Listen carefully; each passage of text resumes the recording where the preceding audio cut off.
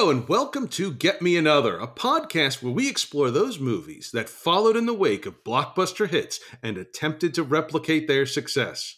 My name is Chris Iannacone, and with me, as always, is my co-host Rob Lamorgis. Punishment. All three of our films this week are on the lower end of the budgetary scale, and all of them make choices that higher budget efforts might not have been likely to permit, for better or worse. Our first film this week features a young woman who, while babysitting on Halloween night, is menaced by a killer recently escaped from a mental institution. This is Halloween. Wait, what? Oh. This is Trick or Treats.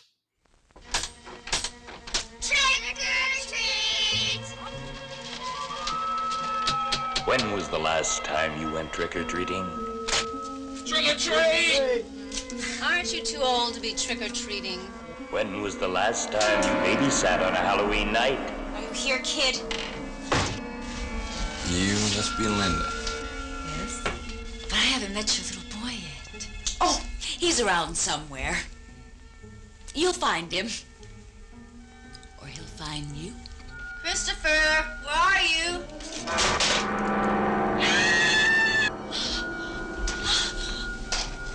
You're cute. Are you the babysitter? Is everything all right? Your son is a holy terror. Christopher is being a perfect angel. Ah! Help! Do you know the story about the boy who cried wolf? Quit playing with yourself. I'm formulating my plan of escape. You're crazy. A dangerous lunatic has escaped from Western State Hospital. Hello? I'm coming home. When was the last time you were chased by a deranged madman?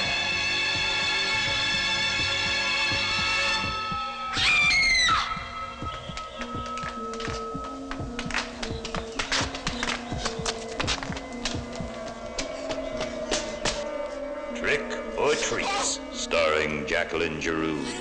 Shut up! Peter Jason, Gillian Kessner, and Chris Graver as Christopher. Special guest appearances by David Carradine, Carrie Snodgrass, and Steve Railsback. Trick or treat! Next time, don't be so quick to open your door.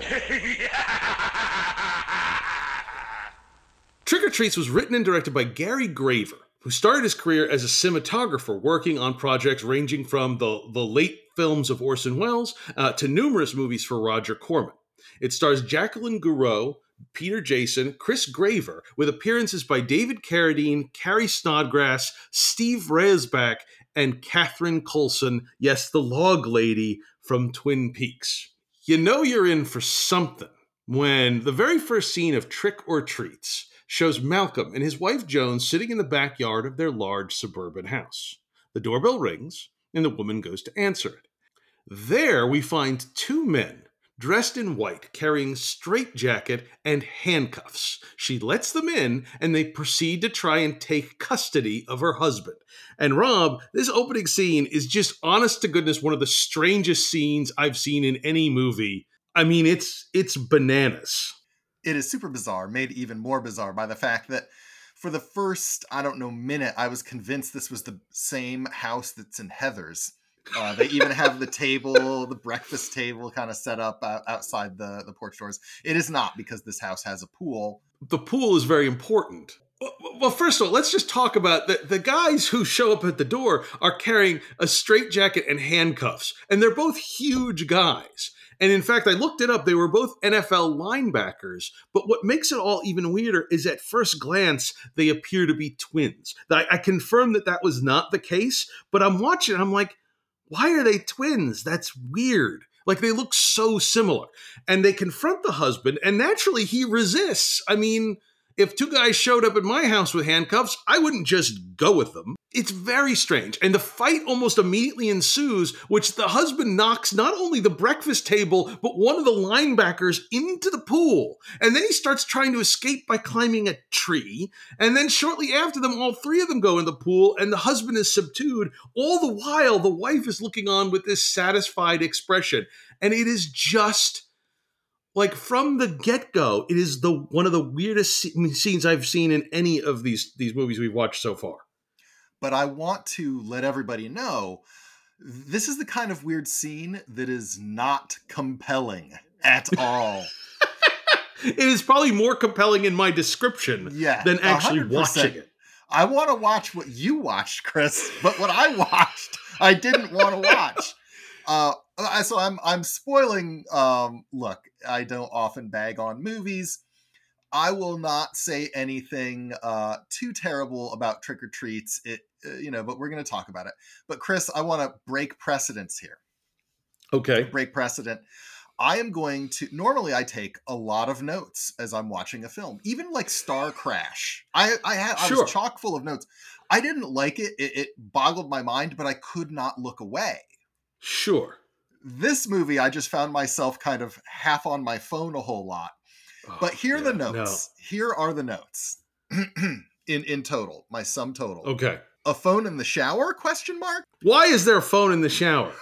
Why is I'm there a still phone asking in the shower? that. Other horror movies have one, maybe two fake pranks. Trick or Treats asks, why not a million? And the third and final note, this is, by the way, this takes you through the movie. This is all you need to know, but we'll talk more. The stupid don't look at me thing just so he doesn't know it's not his wife. And you have it, ladies and gentlemen. It's so dumb. Yeah, no, it's... Well, first of all, so we have this opening scene where, it's like something out of Keystone Cops, and not in a good way. And then we cut to a few years later, and Linda, who is a struggling actress / babysitter, is taking a shower. Now, the phone rings, and she answers it. The phone is on the floor right next to the shower, and I'm like... A phone in the shower? Question mark?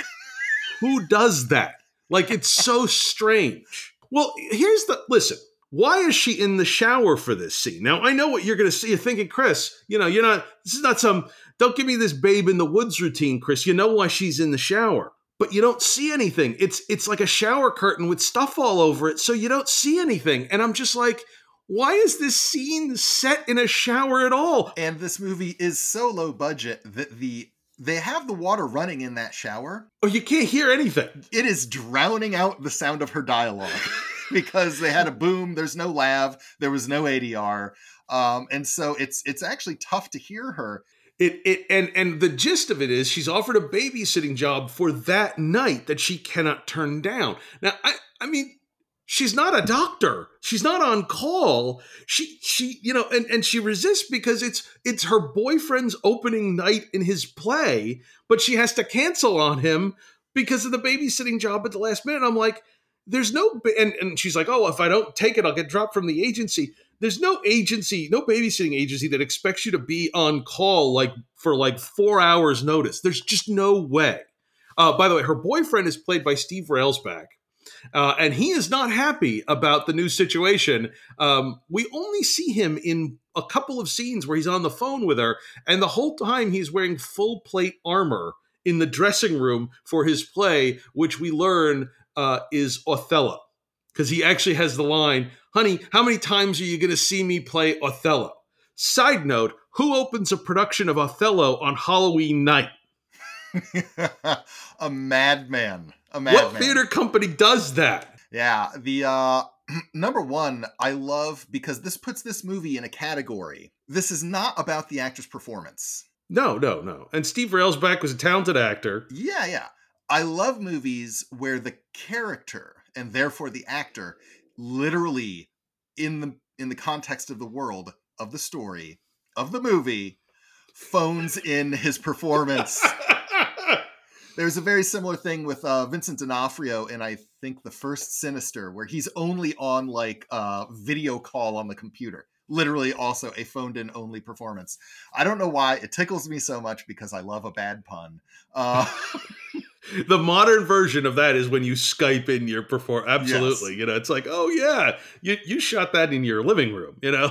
Yeah. But the scene is critical to the movie because as you go throughout the movie and she keeps calling the boyfriend to talk and he's like in the midst of Othello, it plays out where, and it deeply impacts, no. No, it does nothing. It has nothing. Because if you're expecting that, oh, maybe at the end he's going to show up, you know, and play the Loomis role, and like, oh, he's going to rescue her at the last minute. Doesn't happen. After the last phone call that they have together, he's gone from the movie. Anyway, we're getting ahead of ourselves. And Linda arrives at the house, and there we find the same woman who had her husband carted off in the opening scene. She's now remarried to David Carradine, and they're headed out because they got a last-minute invite to a Halloween party in Las Vegas. Now, here's what I don't understand. Both Carrie Snodgrass, who plays the wife, and David Carradine are dressed in identical tuxedos. Here's the question. Are they magicians? Or is that just their costume? I genuinely do not know. Their son, well, it's actually it's the son of the guy who was carted off in the beginning, Malcolm, and now his stepfather is played by David Carradine. So just to be clear, the kid who we'll meet in a minute is obsessed with magic. But is that something he picked up from his magician stepfather and mother? I don't know. And also, why is Linda dressed like a sexy nurse? The answer to all of these questions does not exist in the film.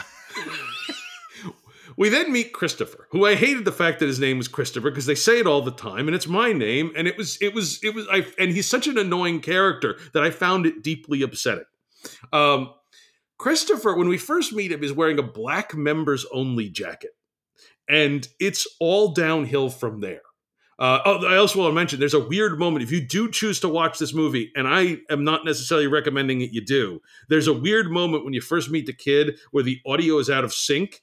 Rob and I both encountered the same thing, and it is clearly something in the film. I don't know what, but it was weird. Yeah, and it's dialogue back and forth between them. So his is out of sync. When you cut to the next shot, she is in sync. So it's not even for a full scene. It's just 1 to 2 shots, and it's very strange.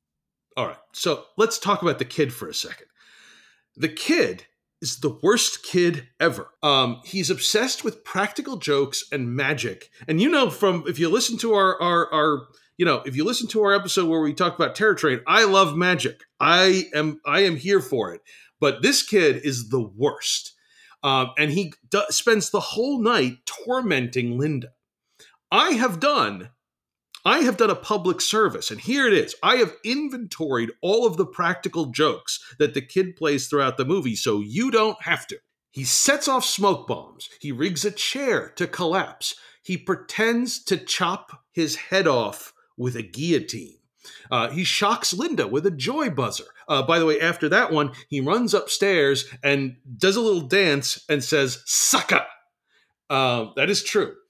He pretends to drown in the pool and then kisses Linda when she's giving him mouth to mouth. He puts a fake spilled glass of milk on the floor. That one I actually thought was kind of funny. He pretends to stab himself in the gut. He pretends to cut off his own thumb while slicing pepperoni that looks so bad I consider it ethnically offensive. And then he drops a rat on Linda. In short, this kid is the worst. Other horror movies have maybe 1, maybe 2 fake pranks. Trick or Treat asks, why not 1,000,000? The bulk of the movie is these stupid pranks that she's being inundated with, and I'm just like, Linda, you should honestly let this kid drown. Who cares? He's terrible. It's an hour of fake pranks, like an hour, maybe 50 minutes, but it's also an eternity of fake pranks. Anyway, while all this nightmare is going on, Malcolm, the husband who we saw taken away in the opening scene, is at the Home for the Insane, which I will say, that's what the sign actually says outside. The hand-painted sign says Home for the Insane. And he starts plotting his escape. And I say plotting because he takes a lot of time talking about escaping, but never actually doing anything. The home for the insane scenes are literally some of the worst I've ever seen in a movie. They are basically shot in front of a gray cloth standing in for the wall, but you can see the wrinkles in the cloth. I'm not trying to bag on this movie because they didn't have a lot of money to make it. I understand the challenges of low budget filmmaking, but for goodness sake, you can get an iron. Another option is to write a scene that's interesting so that I'm not staring at the wall. Which is what well, Rob, that might doing. be asking a little too much. The problem is, more than anything else, this movie's boring. It's an hour of stupid pranks. Malcolm escapes by knocking out a nurse and then dressing up as the nurse, and he then spends most of a good chunk of the rest of the movie dressed as the nurse, even though he could change into other clothes. And then he starts making phone calls to the house, and Linda receives them, and he says he's coming home, and you can see where this is going. I'll say this.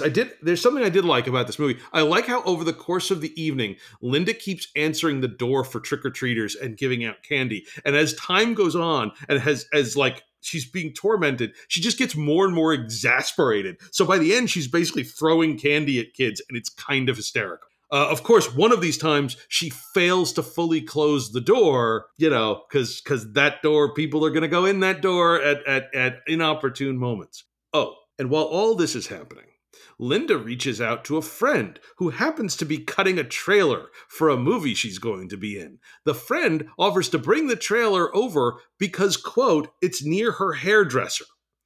You do not have a hair appointment on Halloween night, lady. I guarantee it. There's no way. And naturally, her friend arrives just as Malcolm, finally, after his long odyssey escaping from the insane asylum, arrives home. She arrives just in time to be the first victim, which I will note happens at the 1 hour and 11 minute mark, beating even prom night for the very late first kill. My goodness.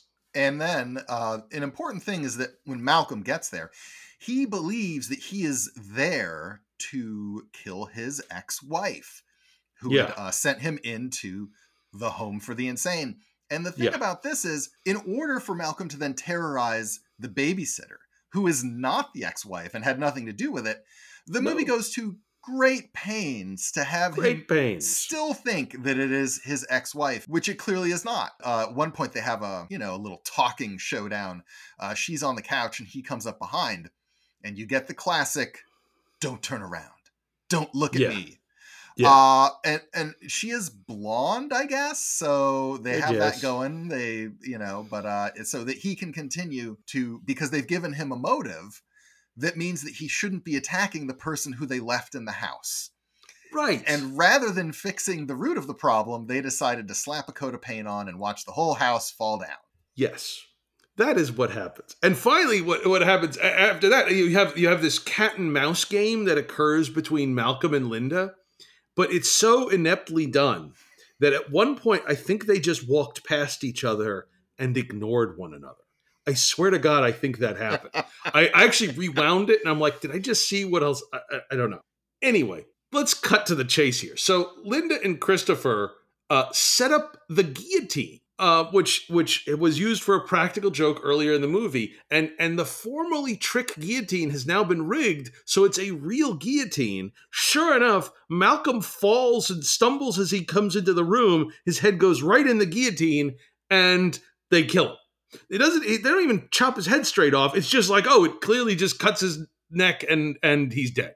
It's the classic trip and fall into a guillotine and get instantly murdered. Yeah. It's the old fall into a guillotine. Christopher kills his own father with a guillotine, which admittedly is dark. And then there's one more scene. One more scene at the end of this thing. We never check back with the boyfriend. We never check back with the parents. But Linda calls the police for help. And Christopher picks up the knife, comes up behind her, and freeze frame. And that's the movie. We're going to talk about that. We're going to touch back on that last scene a little bit later, because there's something that But it's Trick or Treats. I mean, of all the movies we've watched for this series, and we have watched some good ones, some less good ones, but this was a slog. This was tough. It's up there with Space Hunter, Adventures in the Forbidden Zone. We're just gonna get past Trick or Treats, and we'll move to The Dorm That Dripped Blood. It's time for a crash course in terror at The Dorm That Dripped Blood. Great. What's wrong? The phone's dead. Did you hear anything up on the roof? Do you think we need to go up there? Need to?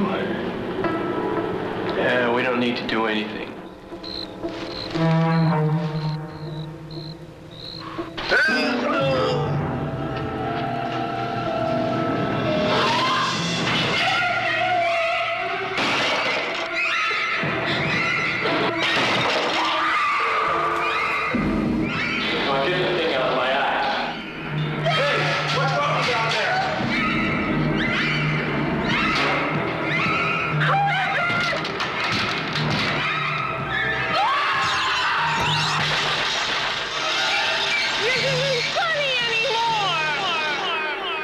The Dorm That Dripped Blood, where the only thing you'll learn is how to die.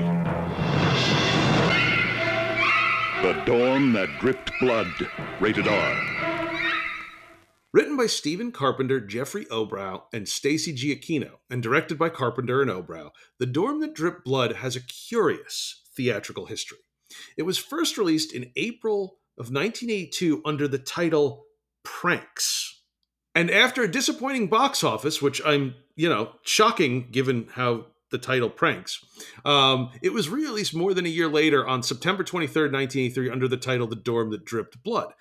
Curiously, neither of these were the title the film was made under, and under which the restored version is available on Blu-ray from Synapse Films. That is Death Dorm. And I gotta say, of the three titles for this movie, I think Death Dorm is the best of them. Like, Death Dorm sounds cool. Death Dorm is not only the best title, it's the one that actually fits the movie they made the best. Yes. Pranks is just not a horror movie title. The Dorm That Dripped Blood sounds like some sort of atmospheric Hammer films kind of a thing, which this is also not.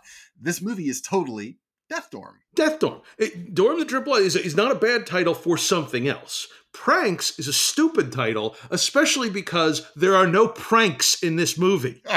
Nobody pulls pranks. All the pranks are in Trick or Treats. That movie used up all the available pranks. There's no pranks in a movie called Pranks. If you have a movie called Pranks, it should be like a early 80s sex comedy, and then should have a sequel called Hanky Pranky. That's where you have a title Pranks, but not for this. The Dorm That Dripped Blood, a.k.a. Death Dorm, a.k.a. Pranks, revolves around 5 college students who stay over Christmas break to clear out a dorm that is going to be renovated into apartments. It soon becomes clear they are not alone in the building and that a killer is stalking the halls. And the film was largely shot over the Christmas break from 1980 to 81 on the UCLA campus and in the dorms Robeson Hall and Hardman Hanson Hall, both of which are still in use today. The film stars Lori Lipinski, Stephen Sachs, David Snow, Pamela Holland, and Daphne Zuniga in her feature film debut. And I like this film. I certainly liked it a lot more than Trick or Treats. And while the filmmakers clearly had a limited budget, I think they did a good job with what they had. There's little things, but it's I think a solid movie. Yeah, this is a perfect, as you say, this is a perfect mirror to Trick or Treats in that this movie may have had even less money than Trick or Treats, frankly, looking at some of the technical issues. But the thing is that this movie, even with that, it opens with a bang right off the bat. Yep. With a murder, and it's a very tense sequence though, and then this movie keeps the tension up throughout. And it you can see the seams here or there, but you're actually engaged with the movie, and so it's not a big deal. Yeah. So if you were sitting out there thinking, oh, these guys are banging on trick or treats because they didn't have a lot of money, listen, that is not it. It's that they made a terrible movie, and I don't care how much. But here's the movie that might have cost even less, and they use what they have to great effect. There's. They clearly had limited lighting options when they were doing this, and so a lot of scenes are lit practically by lamps or even flashlights, and there's certainly some hard shadows, but like because given the story that they've constructed where you have this dorm which is basically empty except for the people, the few people who are supposed to be there, and obviously a killer and one or two others, but like it's this largely empty dorm, and so a lot of times they go into places where the lights aren't on, and it works given the setup of the film. The score is also very nice in this one, which I think helps the film as a whole as well. Yes. There were little moments that I really noticed it in a good way, where there's one where you have a handheld shot of the killer watching the couple kissing when they're alone, and it's just and the camera's traveling along in kind of the killer POV. But it's just like, it's really, really nice moment, and the score really accentuates it's there and other moments throughout, especially in the tense moments. But it is something again that you can have even with a lower budget.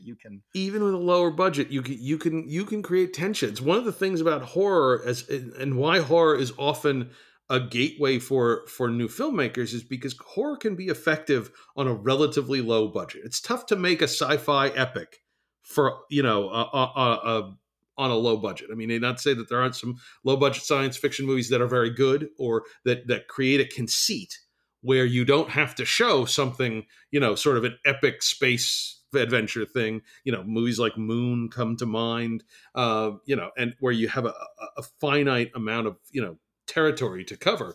But horror often even benefits, from a lower, kind of handmade sort of feel if you can create tension.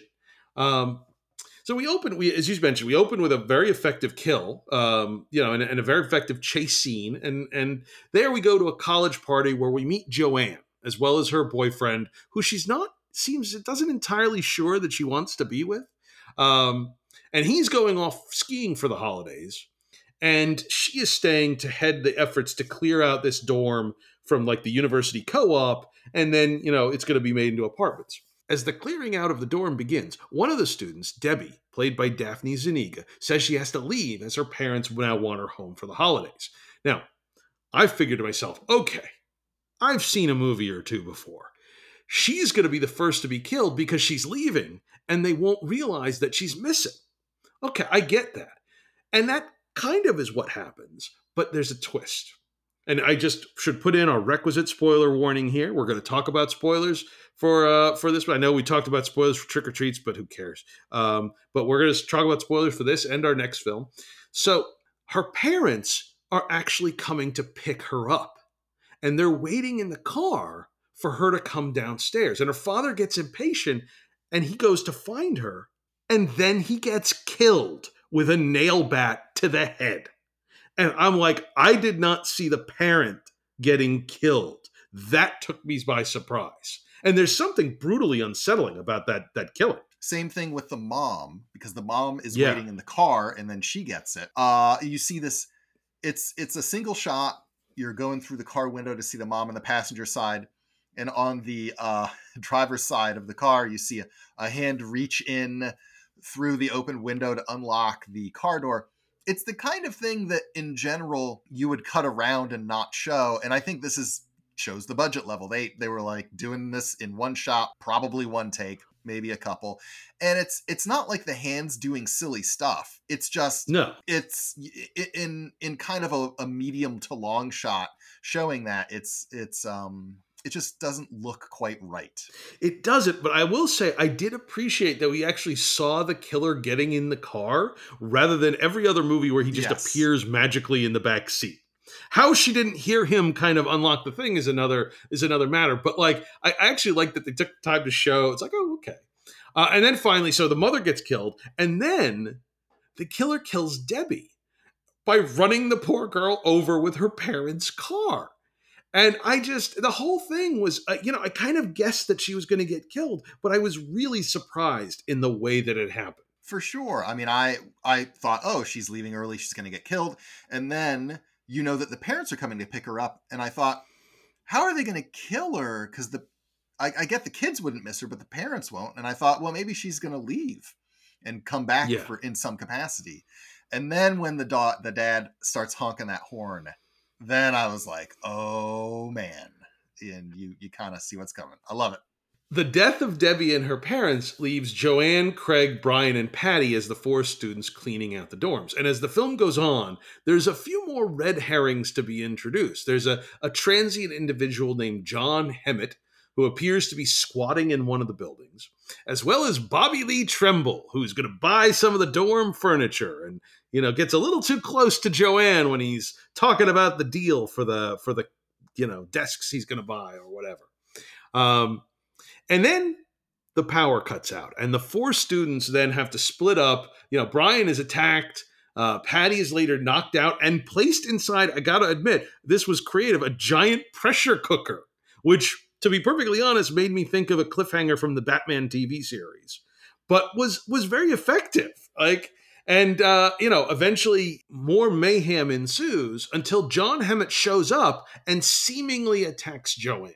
And she finds Craig, and the 2 of them together are able to kill Hemmett. And at this point, Craig reveals that he's actually the killer, and that Hemmett was merely trying to warn her. And Craig actually says, I quote, "It's been me the whole time. I'm the one." In case you had any doubt at this point. Yes. Craig's motive isn't entirely clear, but I think he's got a thing for Joanne. And he tells her that he killed everyone else because he wanted to be alone with her, which I didn't quite get, because if so, why didn't he just let the girl leave with her parents rather than, kill all 3 of them? But in any case, Joanne gets knocked out. And it's around this time that our other character, Bobby Lee Tremble, shows up. Now, Bobby Lee leaves his very horny girlfriend to go over to the dorm for reasons I didn't quite entirely get. But if you think Bobby's going to show up to save the day, newsflash, he's not. In fact, Bobby gets shot. The police believe Bobby is the killer, and they shoot him dead. Basically, the police believe they have the killer. Craig, who is the actual killer, the police think that they've rescued the guy who was not the killer. And this is where we get into one of the most amazing endings. And again, spoiler warning, but one of the most amazing endings where Craig picks up Joanne, carrying her towards the dorm incinerator, and puts her inside. And that's the end. And I genuinely, I was like, I wrote in my notes, holy shit, he won. And it was amazing. This is a movie that I was enjoying throughout, but the ending really does, twist this into kind of all-timer status, for me at least, where... I mean, it's tense throughout. You're seeing, there's some like fun kills, sure. Like Bill the handyman gets it with his own drill. Oh yeah, and they do some pretty good effects, like some makeup. It's not Savini quality, but it's good. Yeah, it felt like very Blood Feast in a good way. It's like extra red blood and all that. And the stuff with the college kids is nice too, in the lead up to all this stuff. But when the reveal that Craig is the killer happens, I can't quite put my finger on it. I mean, some of this stuff is just kind of magic, lightning in a bottle. Yeah. Clearly the actor did a good job, but the tone and mood of this thing just shifts and goes so dark and disturbing. And it's done really, with performance and mood and score, because it's not disturbing by showing you disturbing images. Right, because they didn't have the money for disturbing images. No, they did not. But they do disturbing things, and with the story, which is a little different. And the turn that it's making, it's really, it is just a night and day effect. And then that just washed over the rest of the movie for me as well.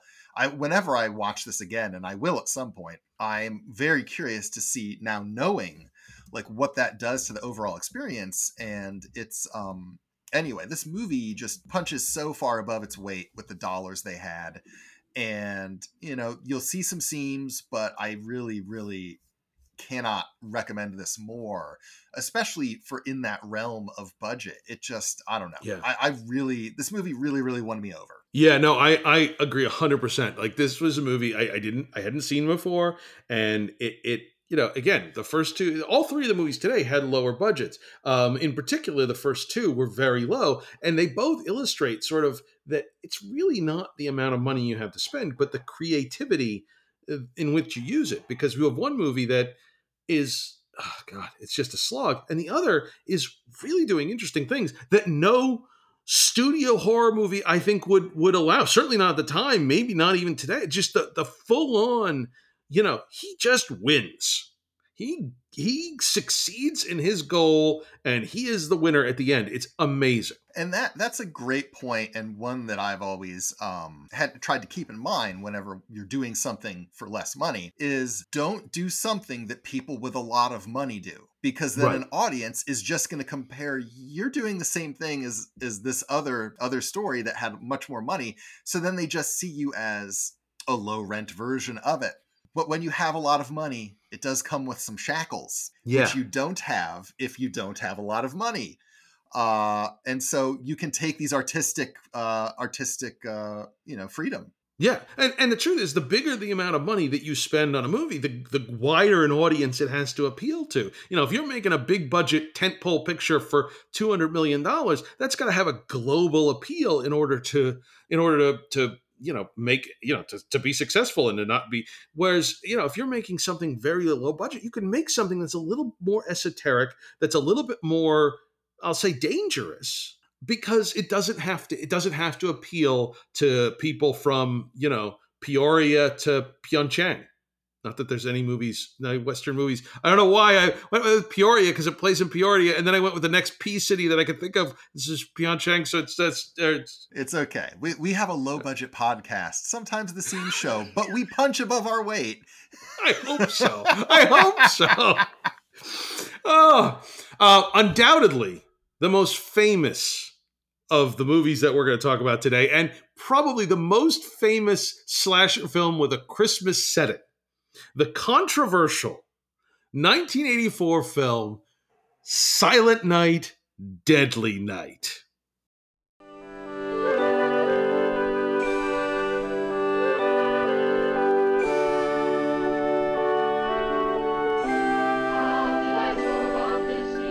"'Twas the night before Christmas, when all through the house not a creature was stirring, not even a mouse. The stockings were hung by the chimney with care, in hopes that St. Nicholas soon would be there."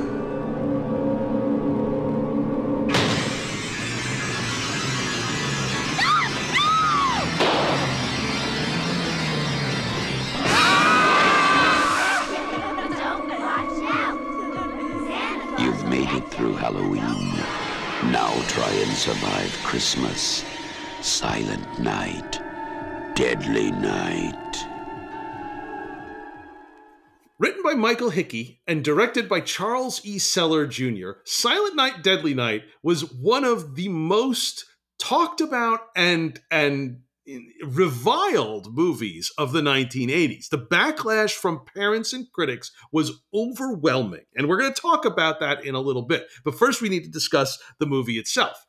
Silent Night, Deadly Night is the story of Billy, who, after his parents are murdered by a man in a Santa suit, is sent to a Catholic orphanage where discipline is strictly enforced.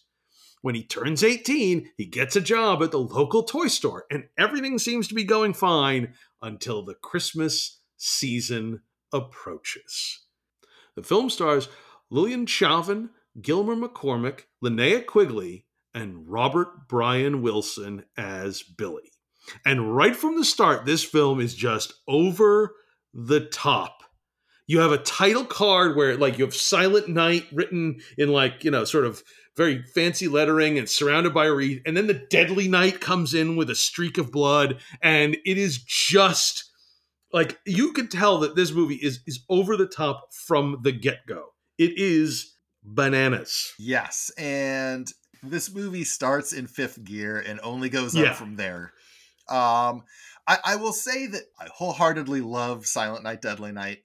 I think it is the strangest horror franchise when you look at the sequels, which we're not talking about today. Oh, it's bizarre. But I will say that this was a much different experience for me. Now, Chris and I are in the Los Angeles area. So I realized I've had this Scream Factory Blu-ray. I'd never watched it. I've owned it for years because I am lucky enough to live within striking distance of the New Beverly Cinema. And so I've been seeing Silent Night, Deadly Night pretty much there every Christmas season for, I don't know, last 4 or 5 years minus 2020. And we saw it last year together, during one of the lower, like between waves of COVID. We went and saw Black Christmas and Silent Night, Deadly Night, and it was a delight. Yeah, and seeing it with a crowd is so different because the crowd emphasizes the fun of this movie, which is totally there. Yes. But I think one thing it doesn't get, or it doesn't often get credit for, is the disturbing parts of this movie are legit disturbing, and watching it at home without a crowd just laughing at everything allowed those moments to actually be more disturbing. And it was just a new way to see it that I hadn't for the past couple of years. It's really, and that's a great, it's the Scream Factory edition is a terrific Blu-ray. They have 2 cuts of the movie, the theatrical and unrated. There's some great documentary stuff there. The movie opens with a family on their way to see their grandfather, who is for Christmas. It's Christmas Eve. They're going to see their grandfather. But here's the thing. Grandpa is in the Utah mental facility. I should mention this movie was entirely shot in Utah. And I gotta say, it is picturesque and desolate. Like the orphanage, which we'll get to later, is like this building that's like in a valley. There's mountains around it, and it's like the only thing around, and it's amazing. Anyway, they're on their way to see Grandpa, and Grandpa appears to be kind of catatonic, at least until Mom and Dad leave Billy alone with him for a few minutes. Here's a tip, folks. Don't leave Billy alone with Gramps. Grandpa tells Billy, in an absolutely bizarre bit of dialogue, that Santa gives presents to the good children and punishes the naughty ones.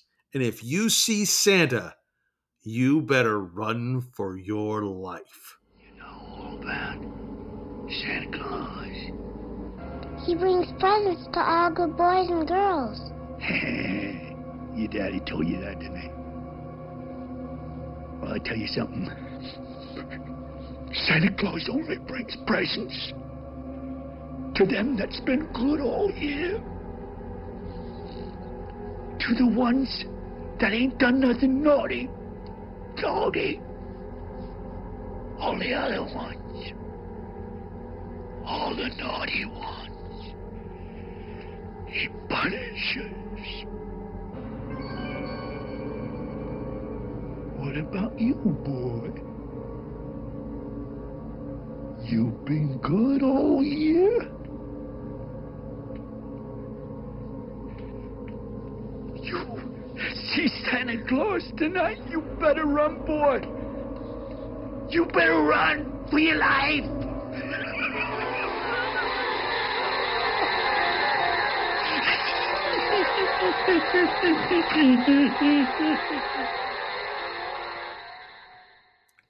So they then leave. They leave the Utah mental facility, and as they're driving home, first of all, we get the creepiest Christmas song ever. Like it is Santa's watching, Santa's waiting. It is upsetting. It is upsetting. This movie, and I think all horror movies, have the best songs written for them. They do. This they movie really has a do. plethora. It's because there's that one, and then Warm Side of the Door, which is the other. Warm Side of the Door is so weird. On the way home, the family stops to help a man in a Santa suit who they don't know has recently killed a convenience store clerk in a robbery gone wrong, and then proceeds to kill the mother and the father. I mean, it is over the top. And it is. I should mention that in the car is Billy as well as his baby brother Ricky, and Billy and Ricky survive, but Mom and Dad don't. And the whole thing is just nuts. Then we jump ahead and we're off to the orphanage, and things don't get much better there. Billy runs afoul of the imperious Mother Superior, who has some very strict ideas about discipline. And basically everything that could happen to possibly mess Billy up even more happens. Like, Billy is the opposite of Michael Myers. Michael Myers is unknowable, and you don't know why he just decided to kill his sister one night. Billy, how could he possibly be anything other than given the things that have happened to him? Like, one of the kids says to Ricky of his brother Billy, "Your brother's a nutcase. That's what's wrong." And Mother Superior's methods leave something to be desired. For instance, it seems like Mother Superior and Sister Margaret know what happened to Billy when he was a child, with a Santa Claus dressed individual murdering his parents in front of his eyes. And yet when Billy produces a Christmas picture with Santa with knives stuck in him and some other horrifying imagery, punishes him because she's gonna whip the trauma out of this kid. It seems to be her theory. While watching this time around, and without a group of people just laughing at every other thing, look, the murder is clearly the most horrific thing, right? You're taking life, and it's a really, really disturbing scene.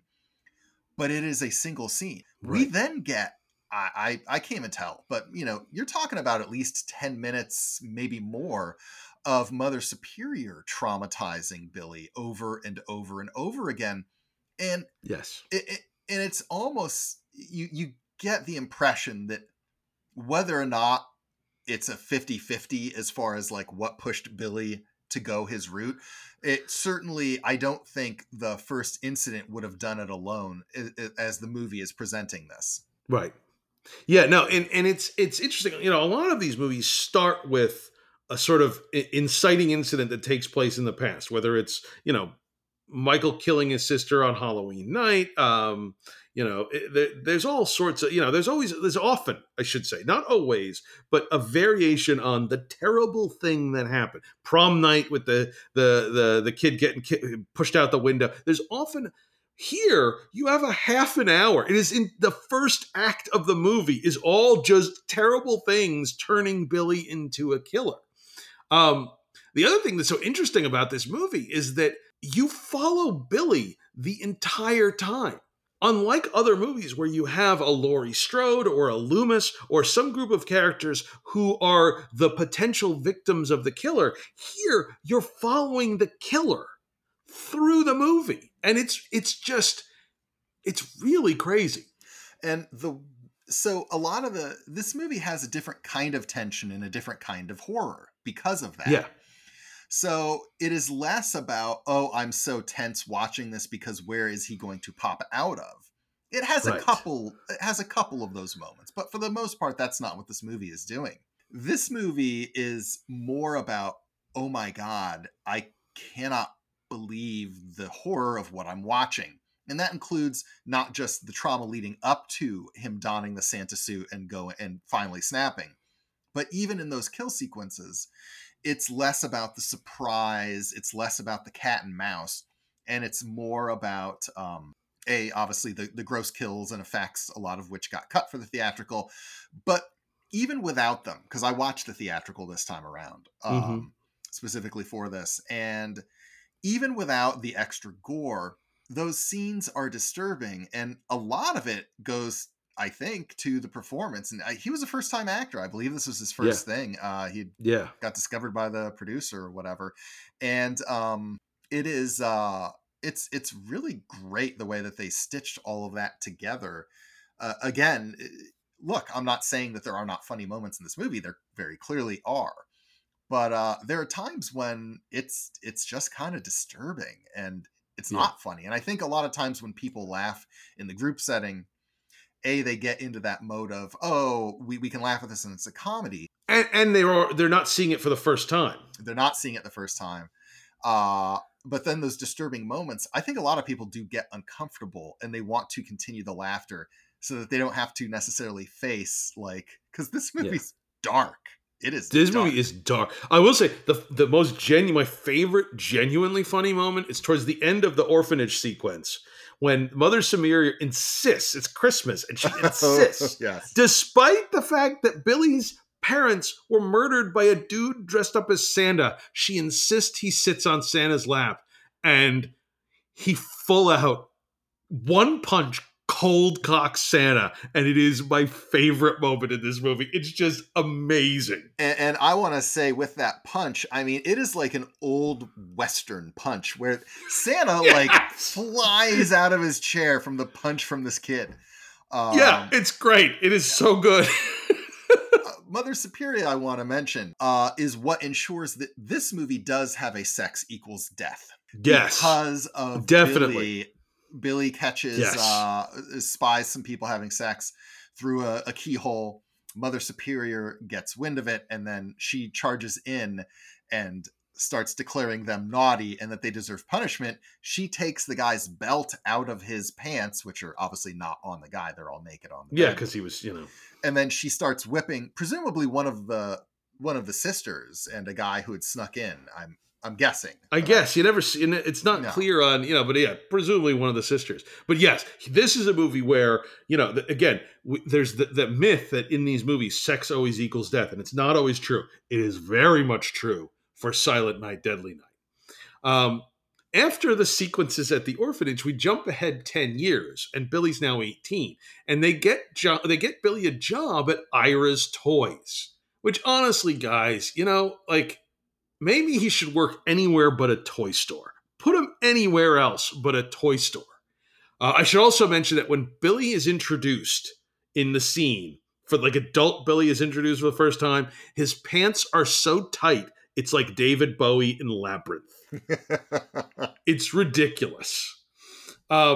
Billy works at the toy store, and things are going fine for a little while. I loved seeing all the vintage toys from the early 80s, and I'm thinking to myself, well, if Billy hadn't lost his marbles, and he had just bought all those Star Wars toys you could see in the background with his employee discount, and kept them mint in the box, he'd have made a fortune. Well, and he could have gotten that Krull board game. Yes! There's a Krull board game which goes back to one of our favorite episodes from Get Me Another Star Wars, is episode 7 with Krull and You're the Hunter from the Future. If you have not listened to that episode, I cannot recommend it highly enough. It is perhaps our finest hour, and it honestly pains me a little bit because it's one of our less downloaded episodes because those movies are not as not as big, and the awareness of them isn't as, but trust me, do not sleep on Krull and You're the Hunter from the Future. It's maybe our favorite episode. Go check it out, because I think if you listen to that episode, you'll want to listen to the show all the time. Hopefully you're already listening to the show all the time, but in any case, the Krull board game, I was like, serendipity! Yes! I will say there was surprising for a lower budget movie, the age makeup on the sympathetic nun. She was supposed to be 10 years older and just a little bit of lines on her face. It's good and subtle age makeup. And I wanted to mention that because you don't always see that in things like this. And she does, and some of that comes across in the performance. She's not overdoing it either. It's no. Yeah. The final straw for Billy is when he is forced by his boss at the toy store to put on a Santa suit himself for Christmas Eve. And it's kind of amazing. Like, he has children on his lap, and he's, this whole time he's got this thing that's been drilled into his head that Santa punishes the naughty. And, they make it through Christmas Eve, and the store closes that night. And it's at this point that Billy snaps and goes on a rampage, starting with his coworkers at Ira Toys. And he strangles one of them with Christmas lights. He stabs one with a box cutter. He kills Mr. Sims with a hammer, his boss. And in the final part of the sequence, he plays a game of cat and mouse with his coworker Helen, who I initially found super irritating. But after she distracts Billy with her hat, I really started to root for Helen to get away. But she doesn't, because she finds herself on the wrong end of an arrow shot by Billy. I might mention, it is very cold outside. She found herself on the warm side of the door, Chris, But it wasn't a good thing. Good. Yeah. I here's a funny thing, because I was watching this and I'm like, I've seen this movie before, but I was again watching, and I was like, I recognize Helen. Yeah. And it took me like a day to figure out where. She's one of the the people who work at the asylum in the opening of Halloween 4. Oh. When they're going to transfer Michael, and it's like and she that also shot in Utah. So she was clearly a Utah local hire. Oh yeah. The Iris Toys sequence. I want to point out another disturbing thing. You talked about him, strangling the one coworker with the Christmas lights, and then the other with the box cutter. Now, those were two coworkers at the store. Yes. The girl, there had been kind of some little like inklings of will they or won't they with Billy, but she is with the other guy who's mean to Billy. And he's a first-class a-hole. He is. And he's clearly after her. He takes her into the back room where they're essentially, just to cut to the chase, and also trigger warning, disturbing content. Yes. This guy starts trying to rape her, and Billy walks in. Now, the truly disturbing thing on top of this already disturbing situation is that normally in this kind of thing, this is where your protagonist comes in and then stops it, right? It's something so horrific that he used violence and it's okay. Except in this instance, it's not about saving her. He kills both of them because they were both naughty. It is incredibly disturbing. Yeah. This movie, it tonally is so weird, because there's things that are laugh out loud funny and ridiculous, and then there's things when you stop and think about them are just disturbing. I mean, I didn't mention it when the mother and father get killed in the opening of the movie. There is some distinct sexual. There's a sexual aspect to it. Like the killer just shoots the father, but then there's more with the mother, and it's very unsettling. Yeah, the tone swings in this remind me of almost like a European or Southeast Asian film, in that they are so different from what we normally are allowed to see with Hollywood. I wouldn't say that these tonal swings remind me of specific movies, but just the idea of you're mixing tones that in a studio movie with a lot of money, you are generally not allowed to mix. You can have silly, goofy stuff in a mainstream movie, and you can have life or death stuff, but it's probably more in like a Con Air kind of a thing, right? Right. Where it's the action has been defanged so that everyone can enjoy all the killing. In this movie, my wife loves Con Air. Loves it. Who doesn't love Con Air? It is a treasure. By the way, I am not bagging on Con Air. So the mixing of those, where you're just getting the goofiest stuff, but then some really disturbing stuff, unusual. Billy then goes on a rampage in a nearby neighborhood, and he attacks a young couple in their house, the young woman played by horror icon Linnea Quigley. A couple of things about this scene. First, Linnea Quigley spends nearly all of her time topless and wearing some very, very short cutoff shorts, which don't seem appropriate at all for Utah in late December. I'm like, girl, are you not cold? Come on. Which, again, it leads me to that there is real weird stuff about sexuality and sex in this movie. It is definitely tied up with violence in a kind of unsettling way. I will say the house that they are in is incredible. It has got more wood paneling than I've seen in any house, including my in-laws. Every location in this movie feels totally authentic in the sense that no sane production designer would design sets like this. They clearly found this stuff in the world. That's one of the great things about low-budget filmmaking at times, is that they are often much more of a time capsule of how people actually lived, what the world actually looked like, as opposed to the nice dressed up version. Iris Toys is that way too. The toy storage, it looks very plain and it just has those wire rack shelves.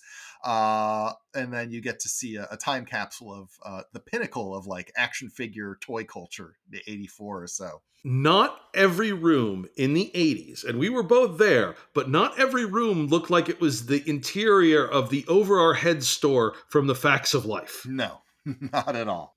Billy enters the house, and this is the scene where the babysitter, he attacks the babysitter and impales her on the horns of a stag's head that is on the wall. And it's something. And then a fight ensues with the boyfriend, and it is a pretty brutal fight. And it's like, it's really, kind of like, it's a pretty well done fight, and it's pretty tough. Billy is obviously comes out the winner. But it's as the fight ends that we have one of the most memorable moments in this movie when the little girl comes out, and Billy, as Santa, asks the little girl if she's been naughty or nice. And she replies that she's been nice. And in keeping with Billy's beliefs about Santa, he gives the little girl a present. The bloody box cutter that he killed one of his coworkers with a few scenes earlier. It is so weird. It's one of the weirdest scenes in any movie I've ever seen. And the child in that scene does a really nice job. Which, you sometimes you get, sometimes you don't. It's not played as the child is so innocent that they don't know what it is. This girl is totally puzzled, and you can tell, not just in a questioning way. She knows what dried blood looks like, and there's a certain amount of fear there. This section, and then the one that comes after it with the sledders. This is an interesting part of the movie where you have the two iconic kills, really, the two most iconic kills from the movie. The stag's head. Yeah, the stag's head and what's coming up. You kind of have to have them be the iconic kills, because this is the downside of following Billy for the whole movie, which is that it was impossible to introduce enough characters for him to be going after people we know the whole way until the end, especially because all of his coworkers get off in one fell swoop at Iris Toys after it closes. So now we have to go, really, these are the only times we go outside of Billy's established world. Is this babysitter at the house, and then the guys on the mountain with the sled coming up. And it does feel a little like a bit of a sidestep where they knew they just needed length and kills, but the kills are so amazing and the scenes are so good and entertaining that you don't care, but it would have been nice. There's one scene between those two kills that I want to just touch on real briefly because it's super weird. Yes. I want to say, first of all, the police in this movie are as useless as Detective Staten Island from He Knows You're Alone.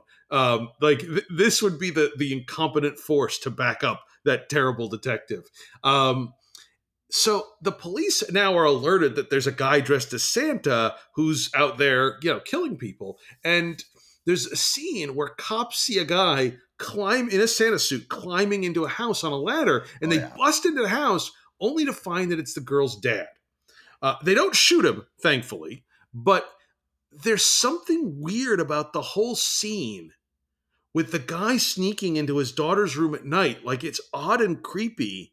Honestly, there was something about that I just was like, this scene is unsettling, and there's a way, like, did the cops inadvertently prevent something terrible from happening? I don't think it was intended that way. I think it was the kind of like they're going to see Michael Myers on every street corner if you talk about it.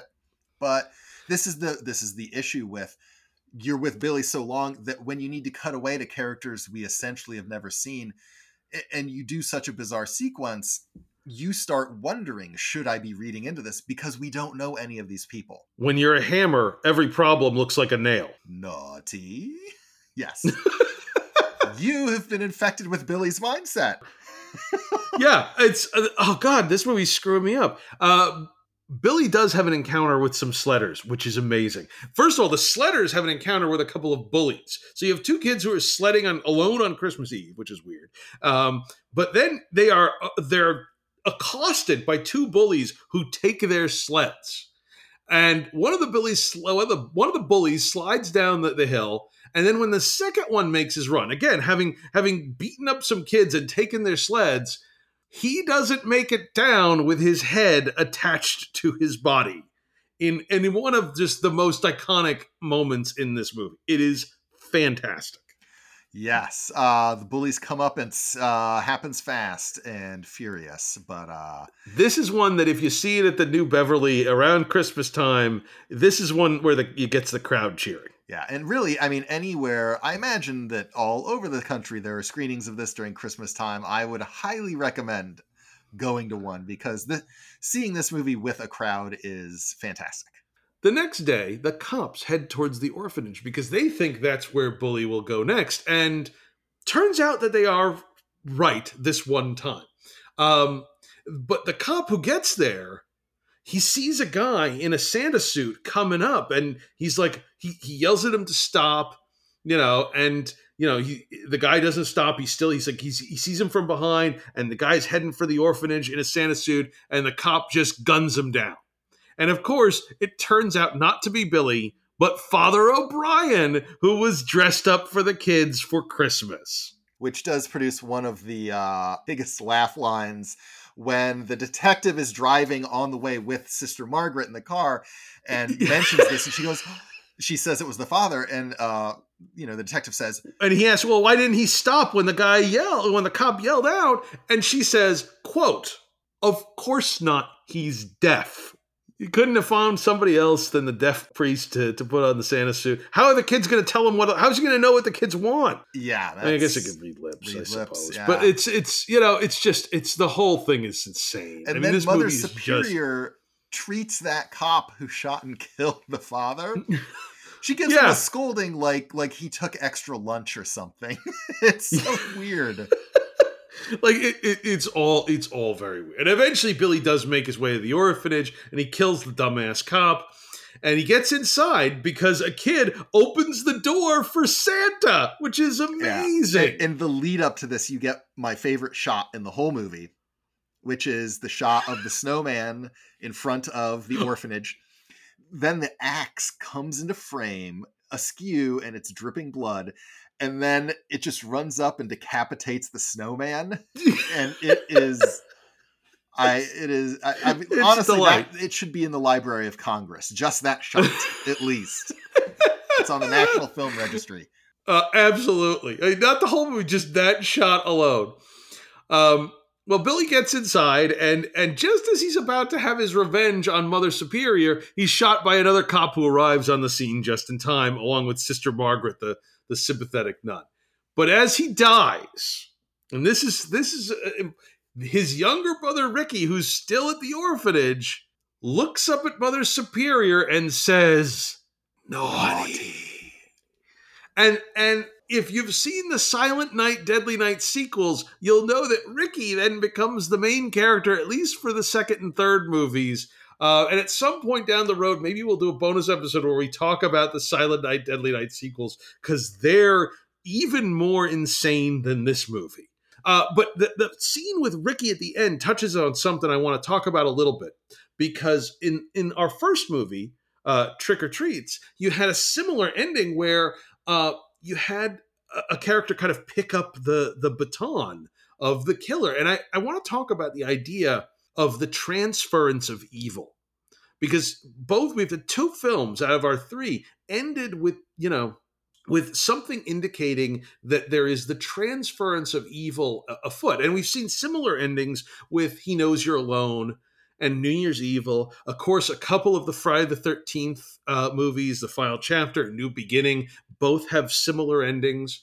And perhaps most famously, Halloween 4, The Return of Michael Myers does as well. And perhaps the most recent release in that same franchise deals with this idea that somehow evil is like a contagion that can be passed from one person to another.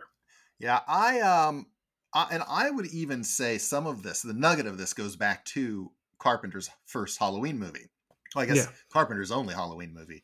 I know he produced two, but wasn't his. So I was kind of looking at what was in the ether, right? because you've had the end of Psycho where they have the big psychobabble bit explaining Norman Bates. You have I would say you've had other psychological horror movies that kind of were like toes in the water in this area, like Rosemary's Baby. The Exorcist has psychological stuff, but the explanation is purely supernatural. So you've had movies kind of, flirting in this direction, but really Halloween is the first one where you have, childhood trauma leading to terror. And then slowly, as you're saying, as you get down the line, you get into a transference of evil. And I thought, why did it take this long? Like, what is it about this time period? And so I will try to be brief because this is a little insane. 1967, Chris, saw the publication of a pop psychology book on transactional analysis, or TA, that very much captured the country's consciousness. It was called I'm Okay, You're Okay. Oh, which, interesting. If you're our age, was still a joke. If you're a little younger, you probably haven't even heard of this. I'm not going to explain all of TA, but A, I can't. B, here are just a couple tidbits. And again, I'm not going to say that any filmmaker consciously took this stuff, but when things enter the popular consciousness and you're looking at about, 10 years in, it filtered in so that someone like Carpenter and Hill might have written childhood trauma indicating this stuff because it's just part of our culture now. It's part of American culture. But what this book did was it did talk about, there was an idea that emotionally intense memories from childhood are ever present in adults. And that people start to change in response to different situations. And they had the idea of the tape recorder mind, that things never left. And you had three basic parts of a personality. You had the parent part, then you have the child, and then you have the adult, which is kind of a synthesis, and that takes a long time as we grow and mature. But that part is very fragile, Chris, and can be overwhelmed in trying circumstances where you might then revert to a different mix of the personalities than one had before. And that's really, I think, all that I need to go into or possibly can go into on I'm Okay, You're Okay and transactional analysis.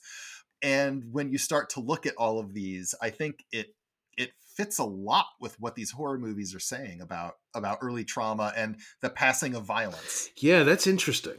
Yeah. My initial, I think that is fascinating. My kind of thought on it was that it was after you had a period, because Psycho, where you had very, you had motives that were very rooted in psychology.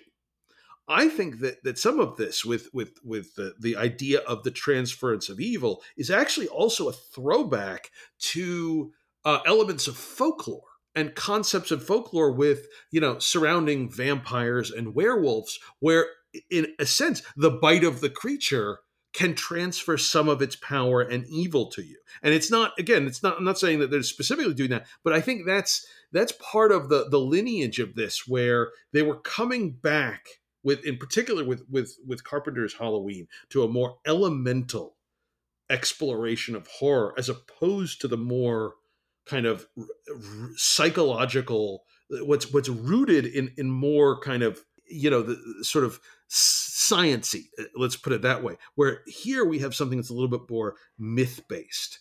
And it's a throwback to that, I think, that kind of thing. And it's interesting that we're still dealing with it, right up to the most recent movie in the Halloween franchise. Yeah, and without getting into, and really no spoilers about this because we're not doing movies, we wouldn't do that. I would say that after watching the last movie, it was present in Kills as well, but you can kind of see now, in retrospect, the whole trilogy is kind of about that idea. And that's all I'll say about that. We will. That's all we'll say about the current Halloween movies, because we wouldn't want to. It's one thing to talk about spoilers for a movie that's 30, 40 years old. It's another thing that's something that's been out for a couple of weeks. But at some point down the road, we will do some bonus episodes talking about the Halloween sequels. And when we get to the one on the David Gordon Green trilogy, there's going to be some interesting stuff there. I just want to wrap up about Silent Night, Deadly Night, the movie did actually very well in its brief theatrical release. It opened the same day as the original Nightmare on Elm Street, and it outgrossed it in its opening week.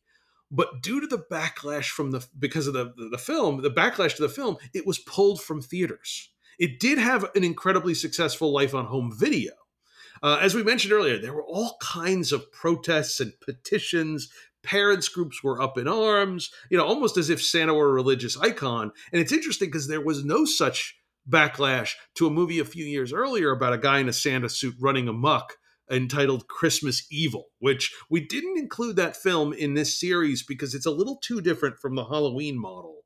But at some point we may do a bonus episode where we talk about Christmas Evil because it's a fantastic film. But the film for Silent Night, Deadly Night seemed to draw the ire of parents in the 80s in a way that some of these other movies did not. And I want to end with a few of the comments that were put out there at the time. So it's just some quotes from parents and critics. Critics hated this movie. Here's a few of the comments from the era. Quote, "My 3-year-old saw the television commercial for Silent Night, Deadly Night and now refuses to sit on Santa's lap for our annual Christmas picture.